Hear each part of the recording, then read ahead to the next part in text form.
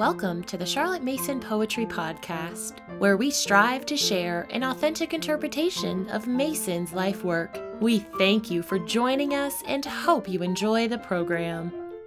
Editor's note: the July 1917 issue of the Parents' Review was the Baby Number, dedicated to giving parents guidance for the early years. Charlotte Mason called upon several trusted thinkers and friends to contribute articles discussing activities for children younger than age 6, when definite lessons should begin. To treat the topic of books for young children, she chose Mrs. V. M. Hood. In 1915, a graduate of the House of Education, class of 1914, was placed with a Mrs. Hood of Midfield, presumably as a governess. We later find Mrs. Hood of Midfield as a committee member of the Edinburgh branch of the PNEU, 1920, and later its chairman, 1925. I think it is likely that this is the V. M. Hood who wrote this piece. If she had hired a governess, she must have had children, so this article probably reflects her own experience, infused with the ideals of Charlotte Mason and the PNEU. Reading in the Nursery by V. M. Hood.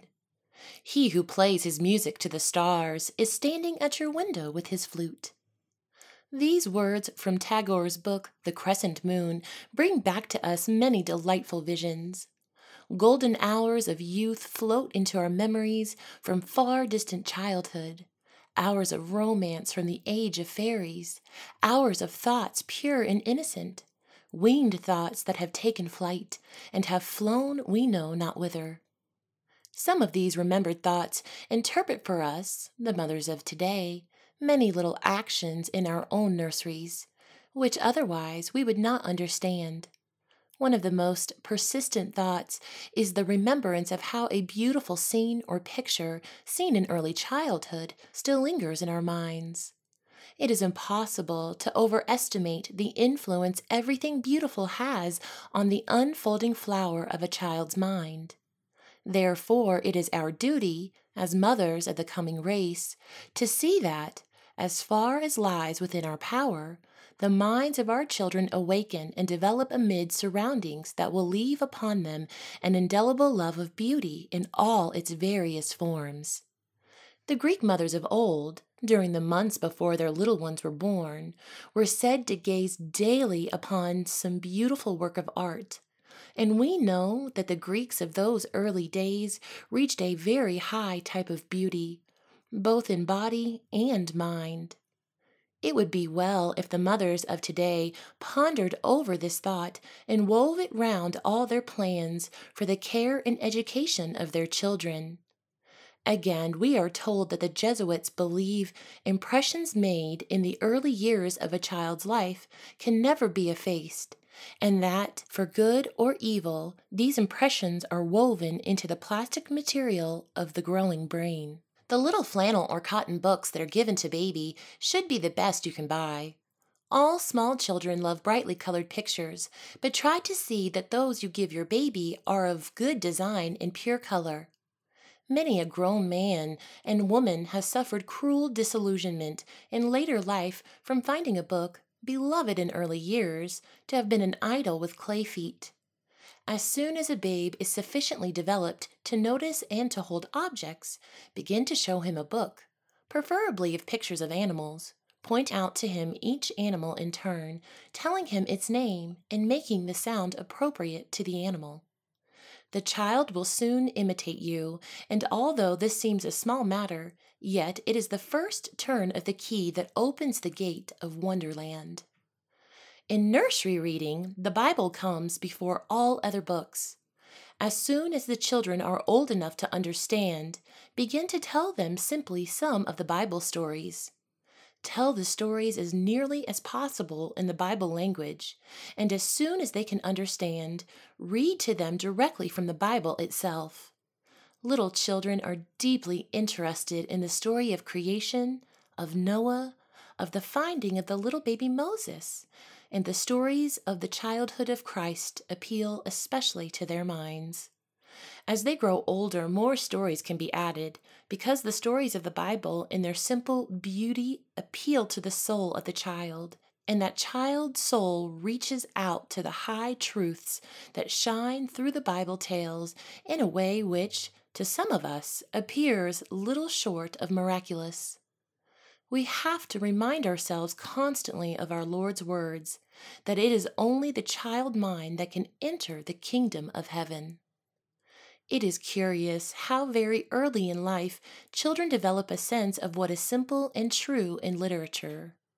I know a child who, at the age of 5, had a book called Froggy's Little Brother read to her, and who still remembers the uncomfortable feeling which the story awoke in her mind. This child was too young to know what false sentiment meant, but her mind instinctively rejected the unwholesome fare. There are 1 or 2 books which, without this failing, are nevertheless quite unsuitable to read to small children. A book about a child is not necessarily adapted to a child's mind, although it may be very much appreciated by older people. I refer especially to a charming book of Mrs. Ewing called Jackanapes, and also to a book of Florence Montgomery's entitled Misunderstood. It seems to me that both these books are written from the grown-up's idea of a child, and therefore are enjoyed by older people, but that from the child's point of view, they are too sad. They leave behind them an uncomfortable feeling because they are not really portraying the unconscious, natural life of a child. Mrs. Ewing's Dandelion Clocks and Lob Lie by the Fire are quite different, and I think every child would enjoy them and ought to know them. Winter is the time when most stories are read to the little people, as Robert Louis Stevenson says. Summer fading, winter comes, frosty morning, tingling thumbs, window robins, winter rooks, and the picture storybooks.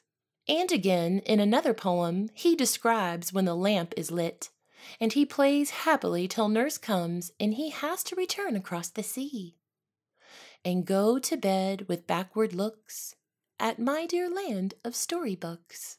Of all the stories of childhood, none are more loved than fairy tales, the old fairy stories that have come down from one generation to another. It is a sad house where the children do not believe in fairies, and a whole world of delight is lost if the little people do not know of or care for fairies and fairy stories. Children never tire of Red Riding Hood, of Golden Locks, of Grimm's fairy tales, and in a lesser degree of Hans Andersen. Many of the folk stories, too, are a great joy. Some of Andrew Lang's fairy books are also much appreciated. A book of More Russian Tales by Maud Valerie Carrick is a favorite with small children and is charmingly illustrated.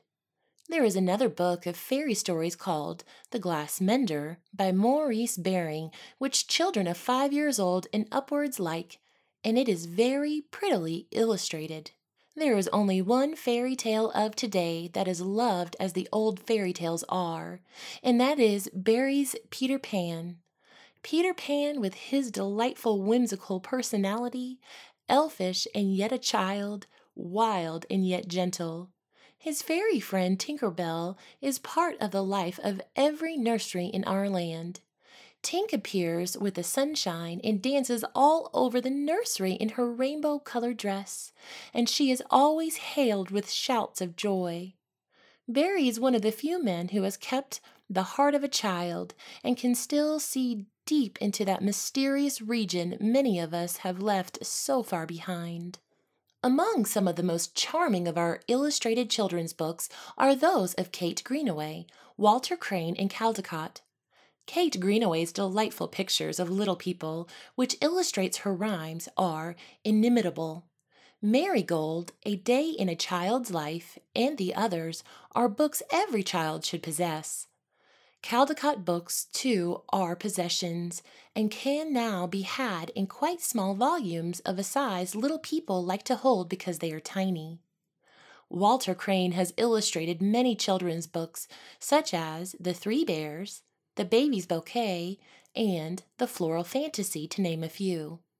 In the floral fantasy, each page shows a different flower deftly drawn in human form, and a wealth of fanciful imagination it displays must affect the minds of the children who look at it.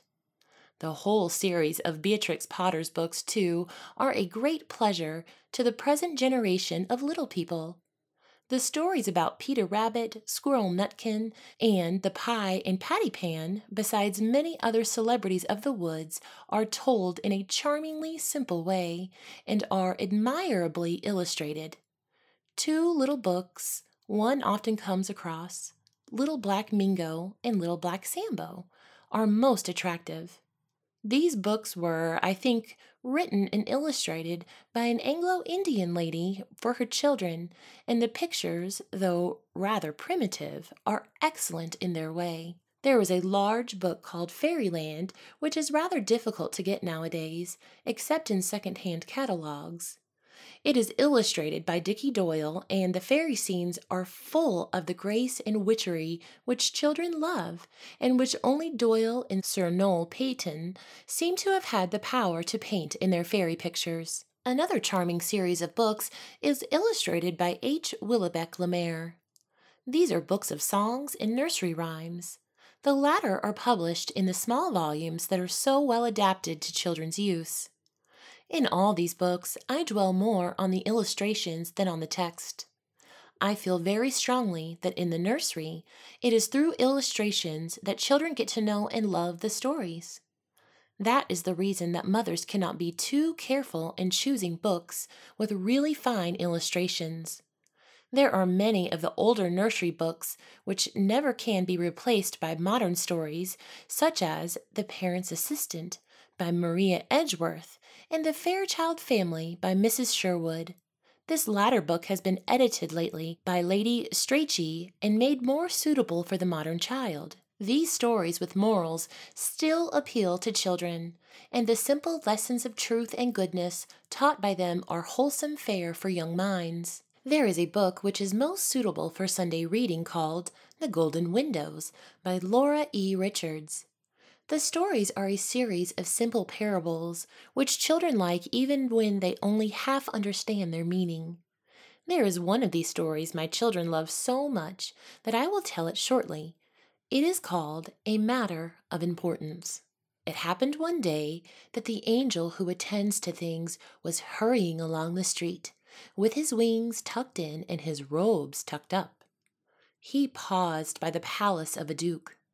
The duke looked out and called him to stop, as he wished to consult the angel about a matter of importance. "I am in a hurry this morning," said the angel, "and cannot attend to your affairs," and he passed on. "Dear me," said the duke, "I must go and see where he is going." And he rose and followed the angel. Presently the angel passed by a bishop's palace. The bishop looked out and called to the angel, "Stop a minute, please. I wish to consult you about the meeting of the synod." "I am sorry," said the angel, "but I am on business of importance this morning, and cannot attend to your little affairs." And he hurried on. "Dear me," said the bishop, "what can it be that is so important? I must really go and see." And he rose and followed the duke and the angel. Then the angel passed by the king's palace, and the king called to him, "Please come in here and give me your advice, for the enemy is invading my kingdom." "By and by," said the angel. "I am on business of importance today, and cannot stop for trifles." The king looked after him. "It must indeed be something of world-wide importance," he said, "if the invasion of my kingdom is a little matter beside it." And he, too, rose and followed the angel, the duke, and the bishop. At last the angel came to a poor court in a large town. In the center of the court some clothes were drying, and there stood a little child crying as if his heart would break. The angel ran to the child and threw his arms around him. He kissed the child's tears away, saying, "It is all right, dear. You only took a wrong turning. Here she is." And he turned and gave the child into the arms of a woman who came running around the corner. The child and the mother seemed to melt together in their joy, and the angel turned to where the duke, the bishop, and the king stood, gazing at the scene with round-eyed astonishment. "And now," said the angel, "I can attend to your little matters." Stories like this cannot be read too often to a child. We may never see the result, but the little seed will take root and grow one day into a great tree, a tree that may be for the healing of the nations. He who realizes that in children lies the future of the race can never build too high, though he knows many generations will pass before the builders are even in sight of the coping stone.